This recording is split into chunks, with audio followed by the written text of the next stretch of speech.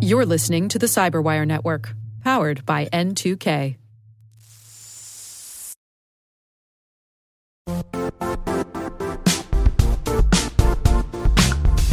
The IT world used to be simpler.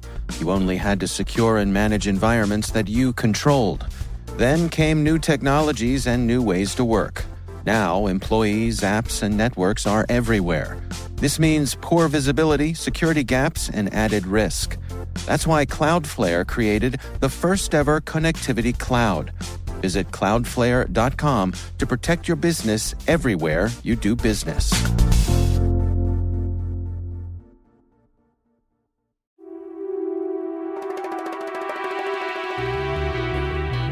Hi, and welcome to SpyCast, from the secret files of the International Spy Museum in Washington, D.C. I'm Dr. Vince Houghton, the museum's historian and curator. Every week, SpyCast brings you interesting conversations with authors, scholars, and practitioners who live in the world of global espionage. If you have any questions, comments, or concerns about SpyCast, or if you want to suggest someone who might be a good future guest, email us at spycast@spymuseum.org. That's spycast@spymuseum.org. Also, if you like what you hear, and even if you don't, please take a minute to review us on iTunes or whatever platform you might be listening. We're always looking for ways to make SpyCast better, and you can help. We're joined today by Sue Gordon, who was until recently the Principal Deputy Director of National Intelligence, a position she began in August of 2017. Prior to that, she was the Deputy Director of the National Geospatial Intelligence Agency from 2015 to 2017. And before this, she served for 27 years at the CIA, rising to senior executive positions in each of the agencies at that time, 4 directorates: Operations Analysis, Science and Technology, and Support. During her time at CIA, Sue served as the Director of the Office of Advanced Analytic Tools, Director of Special Activities and the Director of Science and Technology, Director for Support, and ultimately in concurrent roles as Director of the Information Operations Center and the CIA Director's Senior Advisor on Cyber. Whew. And somehow she found time to raise kids and to marry the Commissioner of the Gotham City Police Department. So welcome, Sue. Thank you for joining us here on SpyCast. We've been wanting to have you for a long time, so we truly appreciate you taking the time. I'm delighted. So I've had a great career. There's a lot there. How in the world did I luck into all that? That's craziness. And you're not 97 years old, which, that kind of resume, you'd think you'd be coming in here with a cane.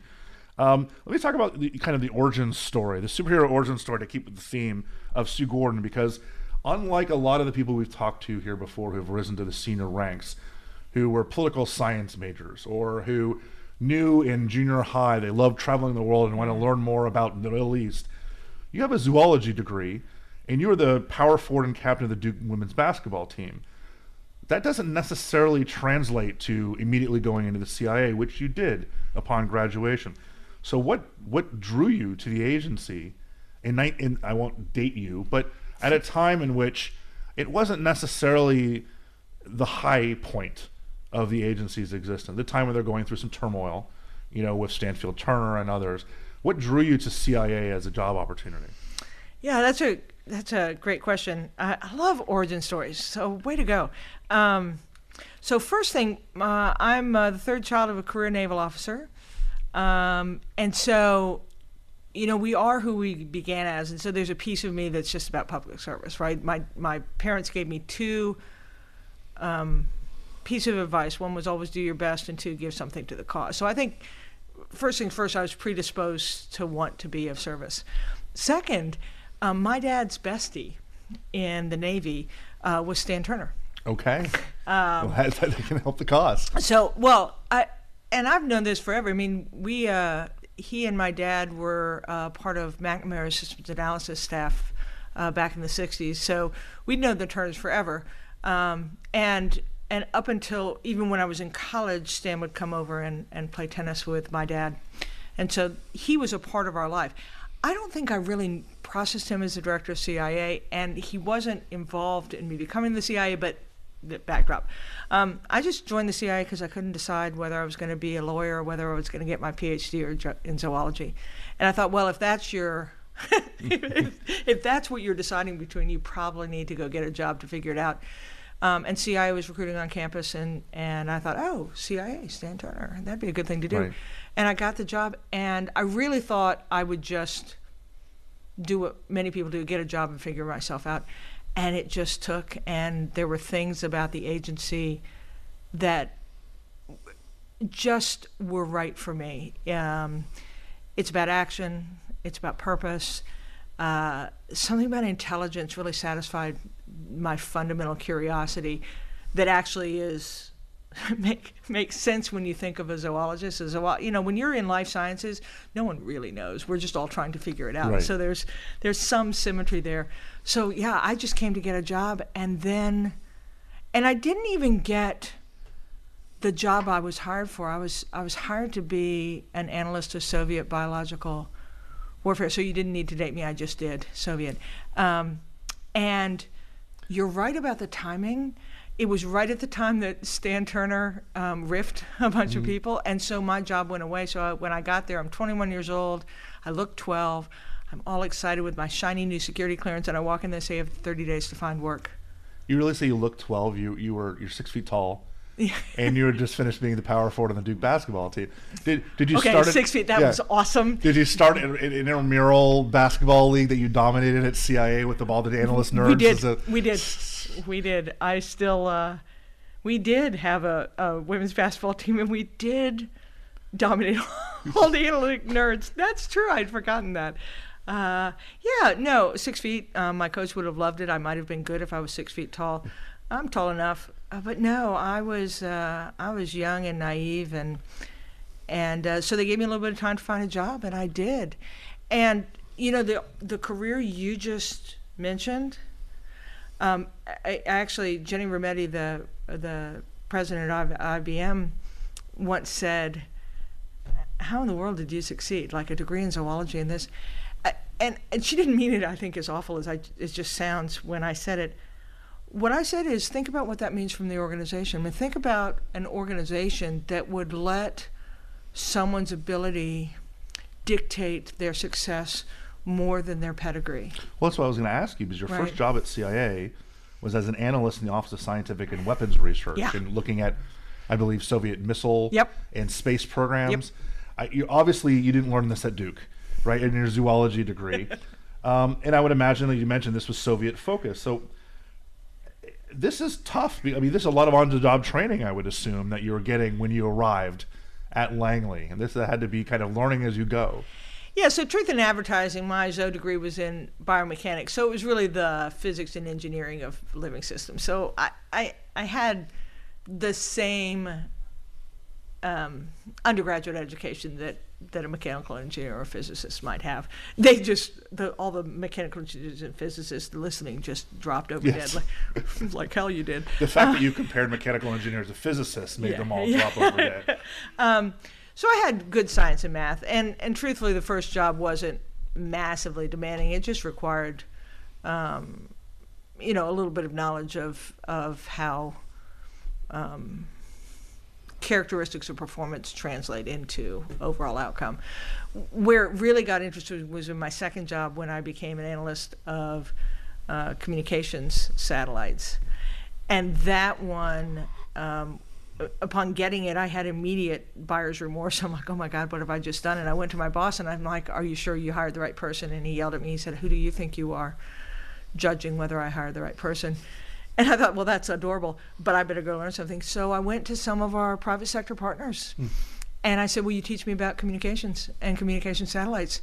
And they did. And if we talk later about one of the reasons why I'm so into public-private partnership is, from my very earliest days, the patriotism and willingness of our industrial partners to partner with us and to give to us even when there's nothing in it. So Dave Henson, I still remember his name, I hope he's listened to this at some point, was an ESL engineer who took time from his day to just teach this kid who knew undergraduate calculus and a little bit about physics, about how to think about satellites. So for anyone who's listening, the cool thing is you're not stuck with the knowledge you have. Right. Unless you have an English major or a philosophy major, and then you're in trouble. Yeah. Okay, we can talk about choices later. Right. Well, let me ask you a big picture question, and I think that this is interesting. When you look at your career, you went from the Soviet Union as the main adversary, and that was for a little less than a decade of your career, to looking at asymmetrical threats in the 1990s, because you did work counterproliferation for a time, to the war on terror and coin theory and now we're back to great power adversaries at the very end of your career, where you're talking about China and Russia and North Korea and Iran popping back up. Was this obvious to you as you went through, as this shifted, as the mission parameters changed over time? Was this something that you're like, okay, now we're shifting our way of thinking? Or was this something that you just kind of did like you did every other day at the job, is kind of adapt to whatever's in front of you? I think I've always had my head up. I think I've always, and I don't mean that in a career positioning way, but work really hard at the thing you're doing, but then try and figure out what the heck does it mean and where is it going. It doesn't mean I predicted it, but I do think that the change for me always was an opportunity to say, okay, what does that mean now? And what does that mean now?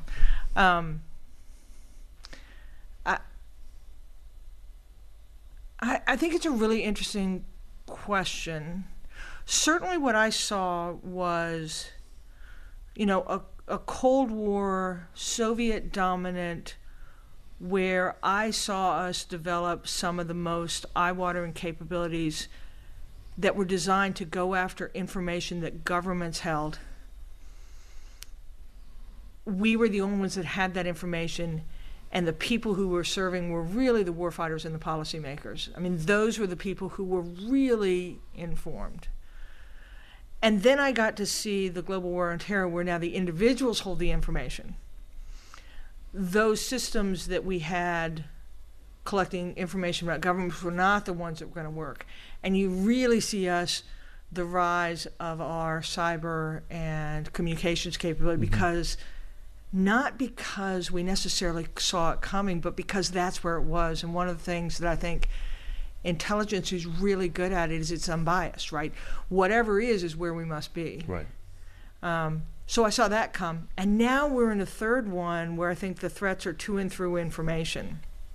And if we had to change our theory of collection and who our customers were from Cold War to global war on terror, because global war on terror wasn't just the policymakers and the warfighters. Well, now it was state and local, because that's where the threats were manifest. And now it wasn't just our Five Eyes partners. It was actually all the people. And so we really got more expansive. Well, now look at the world where the threats are to and through information, and the boundaries mean that, oh, man, I really got to work with the private sector. And the populace is directly involved. And because we're so digitally connected, the notion of partnership is even more expansive. So I think we've done all those things. And I think I've seen the community respond to it. The one challenge I think we've had is a little bit of Kodak's problem when they were a first investor in digital, but they couldn't commit to it. I think the challenge that I see us with now is, man, how do I do all of that? And is the world now more of the information-based threat? And can I give up some of the Soviet threat that I'm still holding on to? And I think that's the challenge. But I think the intelligence community is better at responding to those things than some, because it is charged with not having an opinion about the goodness or badness, but rather dealing with what is.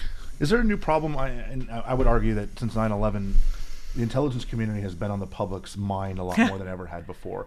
And you see this manifest in different ways. Certainly you see it in the reaction of the intelligence agencies themselves going on Twitter and being much more publicly facing. Right. I mean, in the last 20 years, we've seen the creation of things like the National Cryptologic Museum, right? Really publicly facing from an agency that was no such agency back in the 1980s. And is this, obviously, the agencies are trying to use this to their benefit, to try to keep the public informed, but do you almost need to be does PR become even more important, almost as like a fifth wheel of the intelligence agencies? Because in a democracy, as they used to say back during the space race, no bucks, no Buck Rogers, meaning that if the Congress is not behind the intelligence community, you're not going to get the money that you need to do your job. And if the people aren't behind it, Congress is not going to react the same way. I don't think there's any putting the genie back in the bottle. about having a conversation with the American people. I think there are two. One, just the world is so intransparent. The world knows so much information. The world puts so many things together that the world is having its own opinion, and you see it. And I think intelligence is not only just as important today as it's ever been, but projects as important. But it has to take account for there's a world that knows a whole bunch of stuff too. So how are you going to have the standing to say yes and? So one is just the world is more transparent. The second thing is I think we can't underestimate kind of the lesson we learned from Snowden. And just to put my marker down, there's nothing good about the choices that he made. They were for himself. They were not for goodness or anything like that. That said, we did learn lessons. And one of the lessons I think we learned was when it first came out, there were only one set of voices talking about what was happening, and we couldn't figure out how to talk about ourselves. So when we finally learned to get into the conversation, it was a little bit too late, but we learned that we have because we carry the American people's trust, we have an obligation to have a conversation with the American people.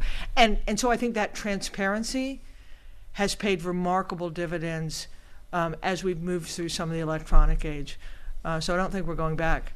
Well, have we gone far enough? I mean, you look at the argument over the FISA warrants, that the Republicans are bringing up now. Again, not to make this political, it just so happens they're the ones bringing this up.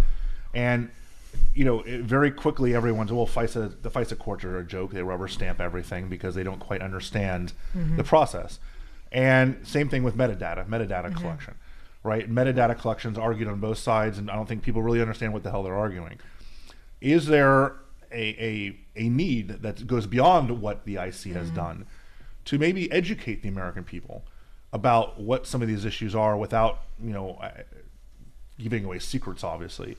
But I think people would understand a lot more about the FISA court and be willing to trust in the FISA court if they understood the fact that when, federal prosecutors need a warrant, there's a huge process that goes into it. And the rubber stamp myth is a myth. It's not reality. Yeah. And it's so easy. I mean, Edward Snowden, like you mentioned, tweeted out several times, like the FISA is a rubber stamp, and people believe that. Right. Yeah, I think, and it's so on the one level, we're like, well, we do have a conversation with the American people. We have oversight committees, and they have the ability to hear everything we do in amazing detail, and we're a representative Republican, so they're the representatives. And so on the one hand, we're like, we are telling the American people everything. But I think we're learning how to talk more about it. And I think you're making a great point, is what the American people, I think, are afraid of is, because, we're a revolutionary people. I think I'm big about human geography and culture. We're still fighting against the British, and I'll be damned if the government is going to have power over me. So that's kind of who we are. And I think what they're afraid is a government that is intrusive into their life in a negative way. Well, we're not. We're a nation of laws, and those laws protect those. It's not the technology, it's not the bureaucracies, it's the nation of laws, and the intelligence community pays attention to those. So I think explaining how their worst fears are not at all the way the system is a good thing. And I think we did some of that very well with the most recent 702 reauthorization. I think we have to keep doing it and explain there are all those safeguards, and it isn't cavalier. And I think we have to have the conversation until that trust gets reestablished. Right. Is there room in the public sphere for active agency heads? I mean, we've now seen a lot of formers, the Michael Haydens of the world, the John Brennans, the Jim Clapper, and others. And yes, politics brought this out, but they've also, when they've strayed off of the political conversation, provided extraordinarily interesting information to the public. And they had been hamstrung for such a long time because they were heads of agencies or others, to be able to forget opinion, right? We don't want, just like the military, we don't want our political leaders and our intelligence leaders making statements about Republicans or Democrats or anything like that. But they can make strong statements on foreign policy. Like, they can make strong statements on how the intelligence community works. Is there a place for that? Maybe it's through the ODNI. Yeah. Maybe you put someone in as a director, of national intelligence that does give public briefings from time to time. Yeah, so I think I tried to do it. I think Dan did it some. I think I know Paul Naxoni has done it. Gina not as much. So I think there is a place for it, but I also think this is one of the things that we as formers can do. I think it's an interesting question, and I've had this conversation before about, do you give up that ability to help that dialogue if, as a former, you start having an opinion on left or right? And I think probably one of the things that's happened over time is the hyperpartisanship that we're experiencing now. When you speak, you have to make sure that you don't put three words together that can be used for someone else's agenda. And the national security community, and I think this is whether the intelligence community or the military, is so dogmatically responsible. We just don't want to.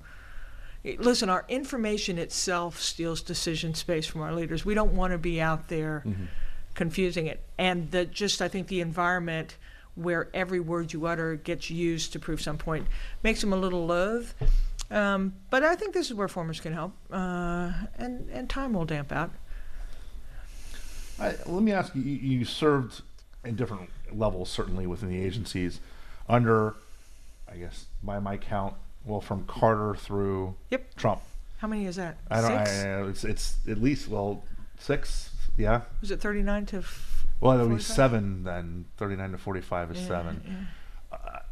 I want to ask you about presidents as consumers. Yeah. And you can kind of speak to this certainly in vague terms or broadly, or much more specific if you've got good stories you want to tell. I'm wondering if there are any particular nuances about different consumers that you could maybe make broad generalizations, or you can make, this person was the best because X, or just I enjoyed dealing with this president as a consumer because they were questioning. I mean, everyone has different ways and viewpoints, and we've certainly heard about them before. But from your perspective, like what did you think of as kind of the first consumer? Yeah. So because of my career, I probably didn't have as much direct interaction with every president that I did with this one, although I have done it periodically. I'll try this again because I'm brave. I think that every president I've served has 3 things in common. 4. And this is true. Every president, without equivocation, has wanted to serve America. I mean, you see it. And it's the reason why every president cares about intelligence, because they are looking for information to help them make good decisions for America. That doesn't mean that it's always easy, but that's one. Number 2 is every president is different. We redo the format of our presentations to the president based on the president. We have done this over time. One of the coolest things, I'm sure, I don't know if you have a display on this. Do you have one on the PDB over time? No, we'd love to have one if you have any idea. But. Well, that's the thing we hold most dear, because that's the most that's the relationship that we hold closest, right, because we are privileged to be in that conversation. But over time, what they would tell you is every president does it. Some presidents only wanted 3 points on a card. Right. Someone. I know Obama was on an iPad, and he and he was a thinker and a reader. I mean, he was a comfortable president for us because he was like us, and oh my God, what a nerd! We can write for a nerd, and we can and do those things, and it was comfortable for us. Every president has been vexed by us. We steal their decision space. On our best and worst day, we bring information in that matters, and many times it is inconvenient. And in the moment, no president likes inconvenient information. Right. That doesn't mean. And then the third thing that's the same, or fourth thing that's the same, I lost track of my numbers, is that many times they wish we could say things we can't. Right. Right. So when you talk about politicization, that's really the essence of politicization, is you know that there is a policy that would really love to have something being true, because, you know, it's much easier to say I had to do it than I decided to do it. And so we've stood strong against that forever. Some notable exceptions where we ran into trouble. But this president and every previous, you know, has that moment. But that's not a scary moment. That's just you understand that moment. You just have to believe in your craft. I think what's interesting about President Trump, and I've said this before, is you know, I'm a competitive person. So I actually thought he was kind of a fun brief because he was just different and thought differently and was challenging differently, and he made you come with your socks up. And he has a different context for his policy, and so he has a different context for how the information he brings to it and how he thinks of information. And so I think he's a challenging guy because of all those things, because of how much information is in the open. But fundamentally, probably his biggest difference is how economic he is in thinking. And it is a really economic world now, probably even more so when it was political and military. But, you know, I don't know. It is yet another puzzle for someone who likes puzzles, right. And that is, how do you get your information heard? Well, let me take the conversation in the other direction and talk about consumers downward. And one thing I found interesting about one of your former jobs at NGA is that particularly geospatial intelligence versus some of the other INTs, that the consumer of intelligence is not necessarily a top-level policymaker. In many cases, it's the warfighter on the ground, brigade commanders, all the way down to, you know, E5 tank commanders. How does this dynamic kind of shape what you did? In essence, this is about intelligence flowing downward versus upward. Yeah, so I was really lucky to get the NGA job. So if you spent your career at the CIA, man, it's awesome. And I did so many things that I never would have wanted to leave in my head, because we were so complete, and we're the Central Intelligence Agency, and we have reach, and my gosh, we're the pinnacle of all the universe, right? There's right. Just kind of that. Man, when I went to NGA, 3 things happened. Number one is it's in the Department of Defense, so you're feeling combat support, right? The second is geospatial did go all the way to the warfighters. So some analytic products were mostly meant for policymakers and up, but man, geospatial information, its greatest utility is oft times down, and so you feel the pressure to deliver for them, and you design ways to get it there, sometimes which are antithetical with your desire to do some processing or metadata. And the last thing is combat support and geospatial, the combination of the two, are more open. And so for me, it was, in addition to learning about the department in ways that I hadn't, in addition to learning about the urgency of intelligence all the way to the edge, which is, I think, really important now, and technologically we can do much more of it. But it was also started me thinking about the value of our information when it is openly available and the kind of problems it can solve. And so that kind of pushed me into the things that I care about now, is public-private partnership, right. Making information available to the decision makers who need it, who are not necessarily the ones who historically would have gotten classified information. Right, well, that's I want to go into that, and we'll talk about your time at CIA in a second. I'll actually let's stay on the NGA theme. Okay.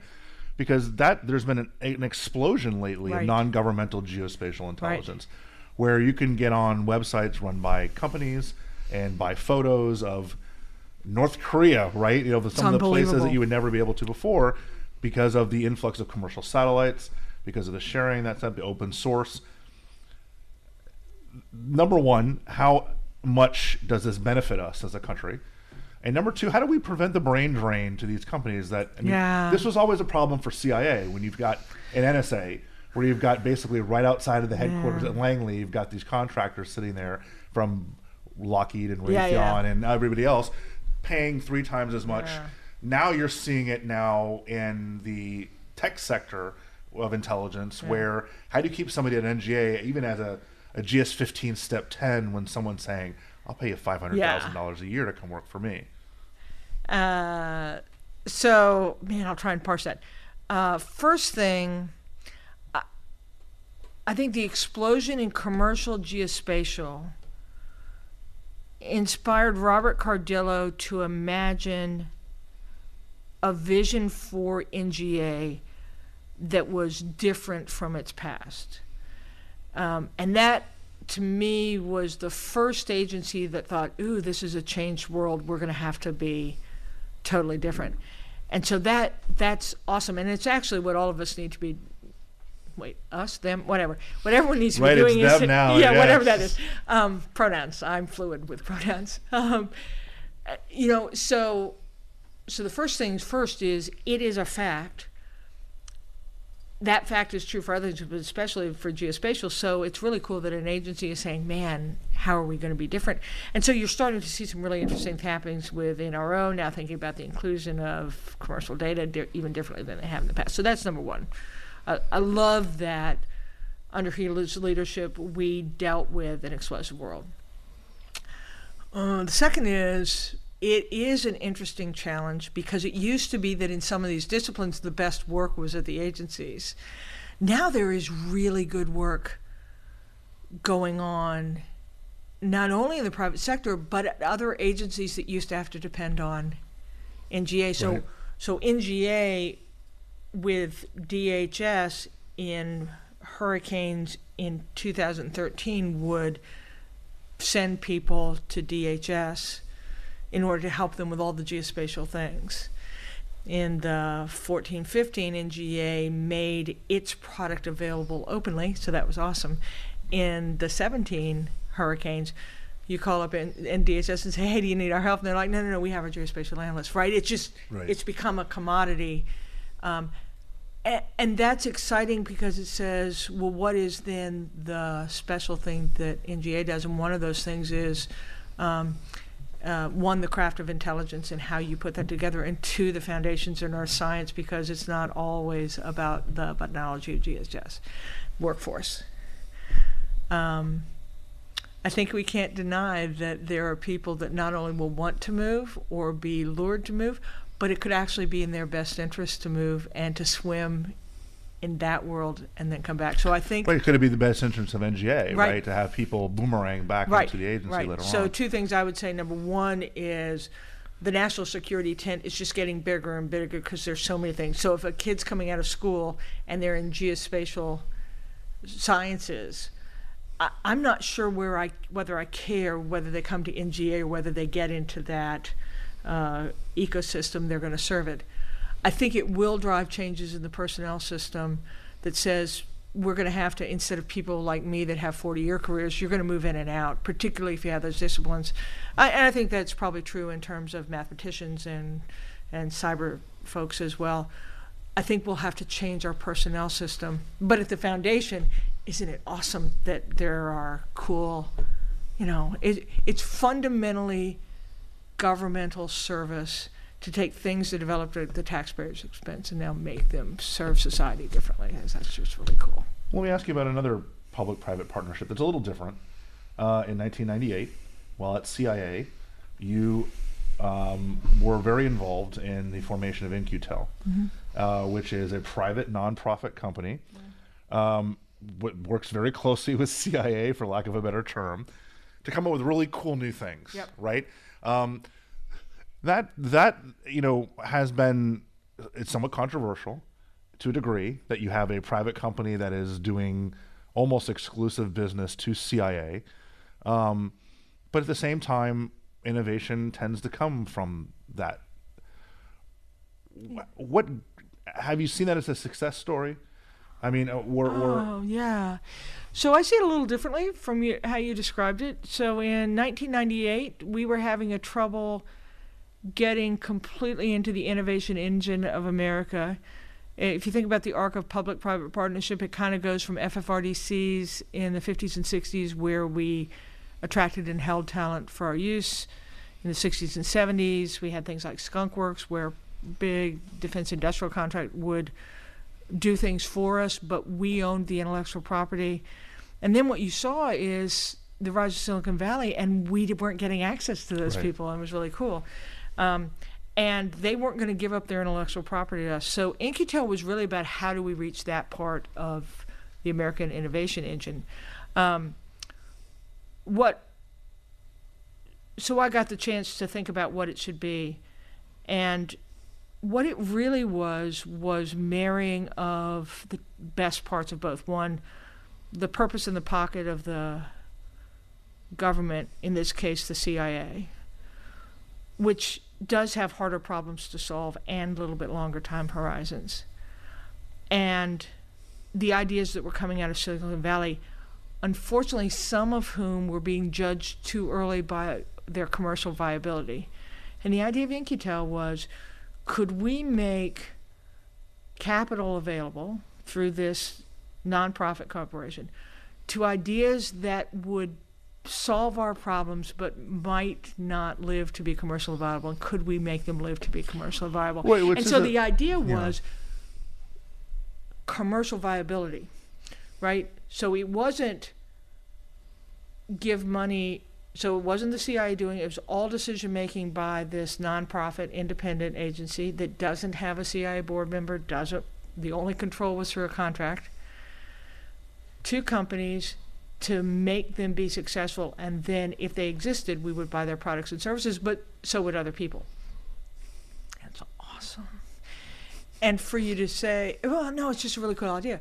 I think if you looked at it, I think the private sector has probably benefited even more than the intelligence community has, because we still have a hard time with that whole transition valley of death. But there are some really cool things out there that have, you know, from the Palantirs to the Google Earths to the Topsy, which kind of turned into, went the Twitter route. Some of the early players in AI. So I actually think it served its purpose of being that bridge of keeping new ideas around long enough that they could be commercially successful, and then in so doing raise all boats because we didn't own it. There's no issue. I mean, again, I'm not trying to argue with you. I'm just trying to throw this idea. It'll be fun. There's no issue of the federal government, in this case the CIA, essentially picking winners in Silicon Valley. Oh, so that was the thing. Of kind of going after, giving money to particular companies that, are more liable to give you what you want. It's not, right? So In-Q-Tel is a private entity with its own board of trustees, with its own CEO, and they make all the decisions. So interestingly enough, when I first was pitching it to Congress, they were like, what if it sucks? What if it fails? And I said, well, if it fails, we'll just not contract with them the next year.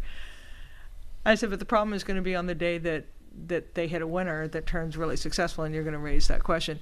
But the real issue is In-Q-Tel is a separate entity that makes its own decisions, and the only control is that contract. But it isn't in deciding on winners and losers. Okay. Well, with the exception of, would they help national security?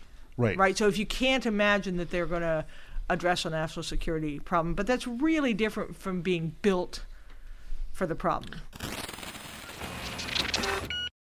We'll be right back after this.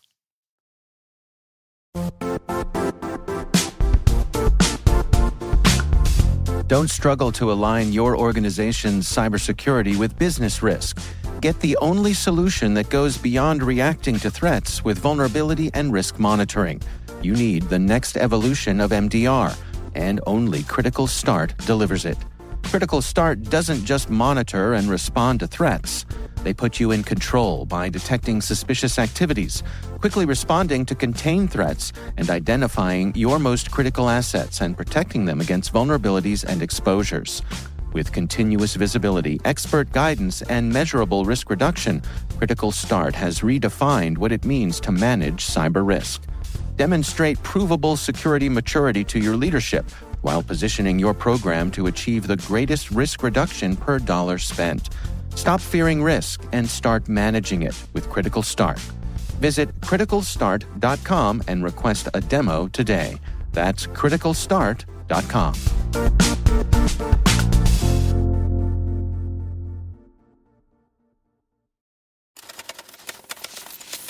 Let me transition to talking about the way, the reason for an NQTEL in the first place, and that really looking back at science and technology at CIA.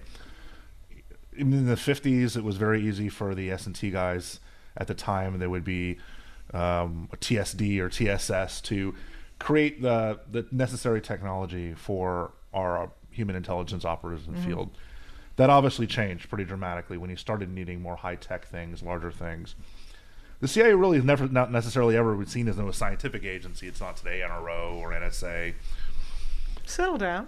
I was going to throw you, this is a layup. I was going to throw you a layup. So let me ask you about the importance of scientific development in intelligence as whole, so you can kind of talk about it from the OD&I perspective. And then really kind of the double-edged sword of S&T, that the more science we have, the more technology, obviously the more tools that we have, but also the more tools we have to pay attention to in our adversary, because they are developing their own science and technology that we have to pay attention to. Yeah, so that's the rub, right?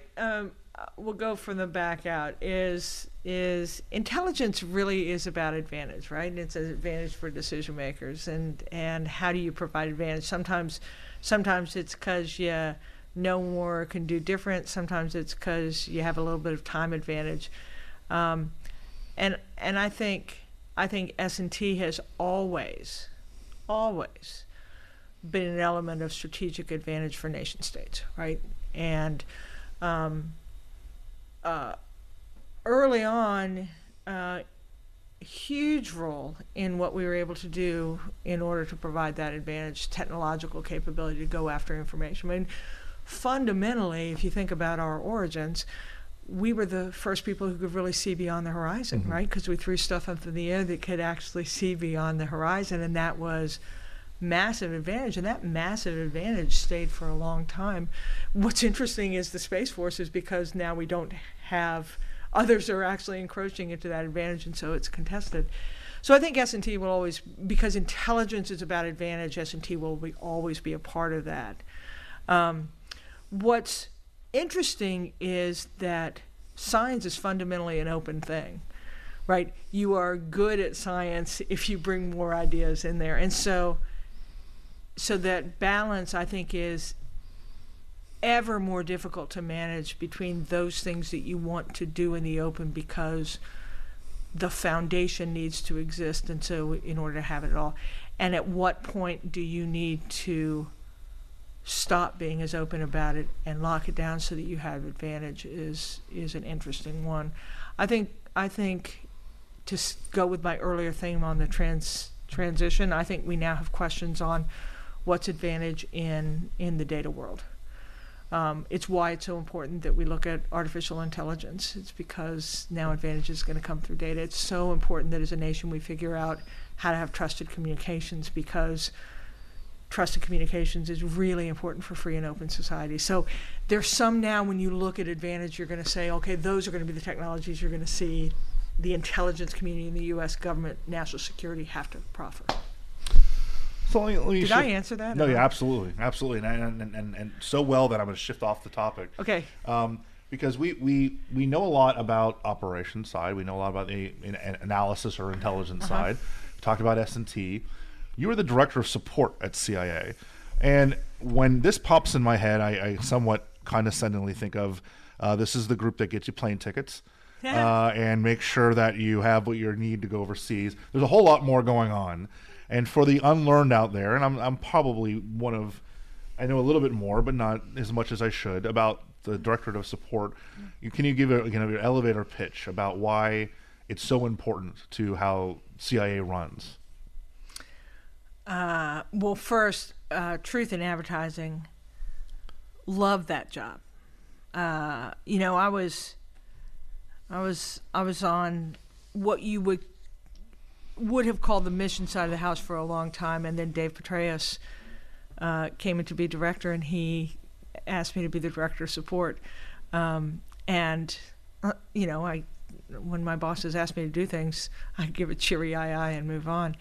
I think he did it because he was an Army officer and understood the importance of logistics, and I came to understand that too. So support at the CIA at that time was all IT. We moved that out under me, but IT, finance, logistics, security, facilities, support operations, human resources. I mean, think about that. And what I loved about it was it's massive. If you think about CIA's global footprint, it is all of that at range, done twice, at least. Once in the way you can see it, and once in the ways that you can't. So what I came to see was it was an incredibly complex problem affected by professionals of incredible craft who had a culture of service. And so they had the ethos of the CIA, which was, I can do anything. But they had the service mentality that didn't need to be at the forefront. Just some of the finest, best people. Some of the, there is no CIA at distance without the director to support. And you want to know what a leader is? A leader is a 20-some-year-old GS-10 logistics officer who is able to build a base and a physical presence on red clay in less than a year. And they will then find themselves there not only having established it and being the support for the whole thing, but when the base chief is out of town, they're acting base chief, and when the comms go down, then they ask him commo. It's just really remarkable, and I fell in love with it. And what I tried to do with my time was to have support officers know that they had craft that could influence decision making, and my operators know that if they involved them up front, they would make better decisions. But man, I love that job. Logistically, the thing you're talking about with safe houses, you're talking about cars, Everything. you're talking about, you look at any kind of even spy pop culture, but also real world situations. Half of what you're seeing is kind of logistical support. If you go into someplace, it's a support officer that's leading. When we go into Afghanistan right after 9/11, support goes into Afghanistan. I mean, it is also the facilities that allow us to take a derecho and not lose any operations. I mean, you can see. I mean, if your audience could see me, I'm almost wistful about this job because of, like I say, the craft and the culture were really remarkable. Well, and no one's going to make a movie about them. They're kind of doing it, absolutely knowing that they're not going to get any praise for it. Yeah, total badasses. Yeah. Well, let me ask you about a little bit beyond that, about your role in diversity and inclusion at CIA, because this is something that you certainly take seriously, not just at CIA, but within the IC as a whole. You take seriously, and I think that director of support or logistics used to be seen as kind of where you stuck the people, who couldn't hack it as anything else. And I wonder why it's so important to you. And you did an interview with, I believe, NBC a couple of years ago when you were still at CIA. Where you told a story about an assignment in the field that involved physical exertion, and there was a suitcase. Can you tell that it's so perfect for the old world CIA? And I want you to compare it a little bit to today, if you remember the story. I do. And I got in trouble for that because the guy I mentioned in the story called me up and said, "What the hell, Sue?" So, man, this was back in '83, where, I don't know, and this is so, one of the things I loved about the CIA is it's so egalitarian, where if you can do it, you can do it.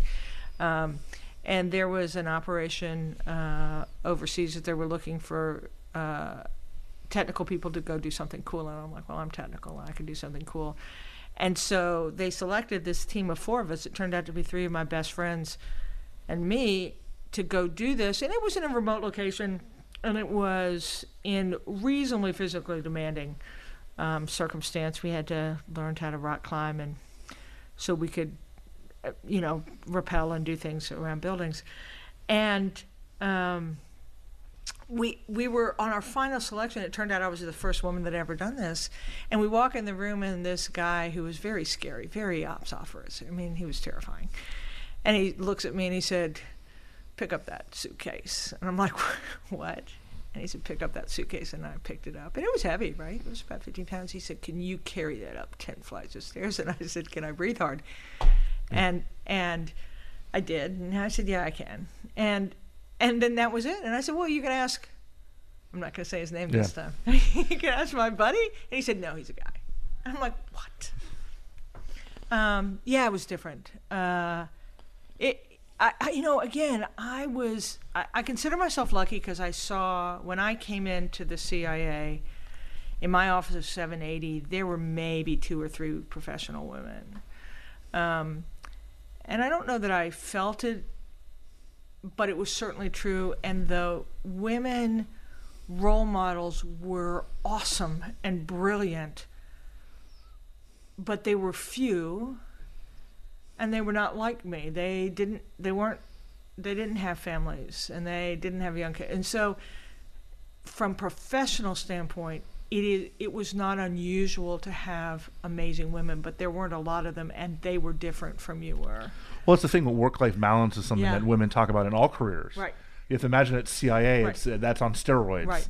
Where at any moment you might be sent to go rock climb and Right. rappel. And I think it's one of the truths, and one of the real unfortunate things is too often women are judged by what they don't do. Right? Mm-hmm. Oh, well, she didn't go to X or Y and Z, or she didn't do that, notwithstanding that the system didn't choose her if she couldn't pick up the suitcase, rather than what they are. But I am really excited about what's going on now. If you look at even when I left the CIA, we were almost 50% on the senior leadership team. And numbers can often be deceiving in terms of you'll have good female population, but they'll be, when you look at where they are marbled, they're not Like marbled. support, right? Right, Not they're in operations. Right, they're not marbled. And even if they're in operations, they're in a different kind of job than the operators overseas. Now you're starting to see that equality. And what from the CIA right now is, what is it, of the 7 top positions, 6 are held by women. And I know that there are people that are like, no, this is like an awesome moment in our history. So, if you've had my 40-year career, you've been surprised that it's still an issue that women do things, because you're like, really? Now, 40 years we've been doing it. But if 10 years ago or 5 years ago it was okay that it was mostly men on a leadership team, when you can now have mostly women on a leadership team, you're like a minute away from it not mattering. Right. It's And what's so awesome. What's I'm extraordinary so to me as excited. a historian is that when you have women on the leadership team, that means along the way Right. there weren't things that blocked women from Right. getting the next step. Women were able to get into middle management. Right. Women were able to get into upper management. Women were not blocked or not discouraged Right. from staying in until the very end. And would you say, I looked at that as starting kind of under Petraeus, but certainly under Brennan, Yeah, for where sure. you have people, I think, Avril Haines and Fran Moore Right. in the ED, and Right. and then of course Haspel and Yeah. all the people around her. I want to ask you about operations though, because the And statistics just on this yeah. point, one of the things that's awesome that I saw, because I'm a pretty equal opportunity diversity person, what I saw the coolest thing is when more women got into leadership position, it lifted all boats, because what it did is it challenged the notion that good leaders all looked the same. And then once you had women who were so obviously looked different, you would have guys who were different kinds of leaders, who now were getting leadership positions. So the benefit of just saying, oh my God, someone who looks really different can be just as effective, has a really great organizational effect. Okay, you were going to say. No, looking at the numbers, and of course they're still relatively classified, but you can get percentages of women in operations. It's still less than, it's probably around 40%. Yeah, it's smaller. And as you mentioned, even within operations, there are some more equal than others, right? To go back to Animal Farm, there's some that are case officers, recruiting officers. There's some people that are, not doing that work. Is that kind of the next glass ceiling within CIA, within the whole IC, to kind of, that needs to be broken to allow women to do the jobs that, women in SAD, right? Which for the Special Activities Division, which is the paramilitary branch of CIA. There are a lot of guys named Andy, or that's not their real name, but they walk around. I'm Andy, you're Andy. This is Doug. There's not a lot of women in SAD, right? That is the next kind of glass ceiling. I mean, do you see that this change in leadership may bring with it kind of the end of this kind of apartheid within CIA? Yeah, I hate to say that it's generational. Well, I don't think it's just CIA. If you think about where some disciplines draw from. It's only recently the women were Rangers. So I think generationally it's moving that direction. It wasn't too long ago that women in the military didn't have combat roles, and now they're in combat roles. So I think those things you're going to see moving along. I'm really proud. Two things. We are not where we still should be. Women still have a different experience. Too many women still feel like they are undervalued. You go into too many rooms at the mid-levels where it's not as balanced as you see at the top. So there's still distance to travel there. And again, I just have to say that making people choose between pursuing the job they love and being treated decently has no place anywhere. So I think we've gotten so much better at that, but we still have distance to travel. But I think we're on a path. Like I said, I think you're starting to see so many signs that we're not very far away from leadership at any level being available to anyone. I think we still have to continue to make sure that we haven't made artificial requirements for jobs that were put there because the predecessors were someone who could satisfy that requirement for a job. Well, let me ask you, you had to deal with the work-life balance issue. Yep. And you actually chose something that would today be considered somewhat controversial, I guess, is that you left to raise kids. I did. And that is obviously a decision that didn't slow you down because, you got to the position that you're in now. But is a perfect world where you don't have to do that? Is it a perfect world where, or is it a perfect world where the men are expected to do that? Or, you know what I'm saying? Like, is there a way to satisfy that work-life balance to where you can be a woman at CIA, do the same career you would as if you were a man at CIA, and still have a family and still do the things that the men have enjoyed now for 70 years? Yeah. Okay, so first things first, one of the things that got me was that no job I ever had was at that time conducive to an 8-hour workday.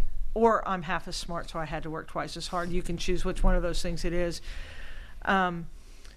And the way I had chosen to prosecute my jobs and the jobs I took, there was a point at which I couldn't keep cheating time and I had to make a decision.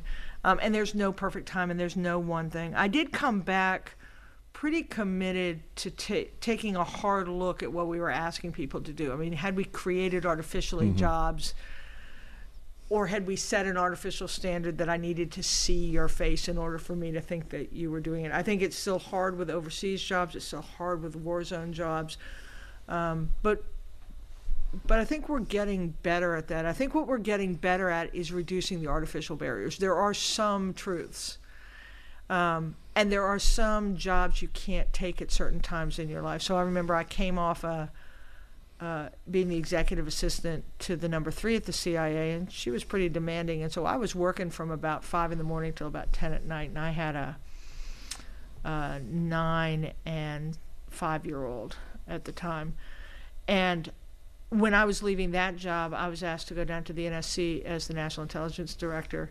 And I said, no, I can't, right? Because there's just no way I could do both those jobs. So I think the organization is trying to eliminate the artificial requirements that limit participation.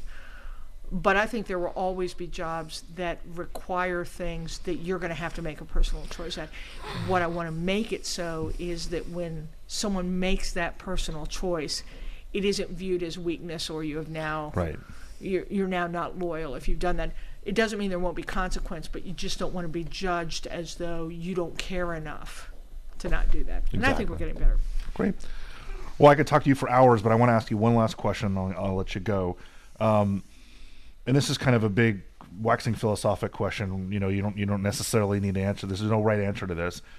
But is there anything you can point to that might redefine the mission of the IC in the next 10 to 20 years? We've had the global war on terror. You had the end of the Cold War. You had Vietnam. Kind of looking at these benchmarks that are about every 15, 20 years or so. Is there some future threat you're most concerned about? Migration, climate, resources, rogue states, proliferation. What keeps Sue Gordon up at night, even though she doesn't have to worry about this stuff anymore? Well, I think we already mentioned one, and this is a world where the threats are 2 and 3 information. So if you're going to have advantage in that, we're going to have to really succeed in that. And I think that's going to require some really interesting work because, like I said, we're a nation of laws, and we have laws about privacy and laws about protection, and that crosses organizations and country boundaries. And we're going to have to figure out how we both can use the world's information and be true to our values. And so I think that's going to take a lot of time. And I think it's a little bit of race because some of our adversaries and competitors do not feel the same limitations that free and open societies do. And so you've got this tussle between, oh my God, if I didn't care about privacy, I could just go nuts. Right. I need to be able to use the data in order to have advantage. So I think that's going to dominate for a while. I think we are going to see, and staying out of political controversy on climate change, but talk about the geopolitical effects of climate change. I think you're going to see that. We've always known that it was part of the ecosystem of economic threats, displaced persons, water rights, and those sorts of things. So I think that you're going to see the need for the analysis of that. You're going to start seeing the effects, and then you're going to want the national security apparatus to be looking at it and using some of the data. I am really hopeful about some of the new sensing capabilities that will help us be able to see that in ways that we couldn't see it before. But I think we've got our hands full with data for the foreseeable future. With so much now focus on technology, so much focus on data or Massent or SIGINT, is it now the time where we can perhaps gain an advantage of going back to old-fashioned human intelligence collection? Is there now an advantage, because everyone has gone in the opposite direction, is there an advantage to be gained to going old school? I kind of think when the Russians went back to typewriters after Snowden's revelations, they're like, look, we're going to go old school, even though typewriters can still be. Yeah, so I think what's awesome about HUMINT is that it goes after the most important, the most characteristic important element of future understanding is intent, right? What are people intending to do, how they use it, and you see it play out in lots of ways. And I think what you're going to see is redoubling of the importance of it, but it has to be merged with the technical side, because human behavior affected in a digital environment is both more exposed and more elusive. And so I think you need it. I think you need the humans analytically. I think you need the critical thinking. I think you need the problem solving.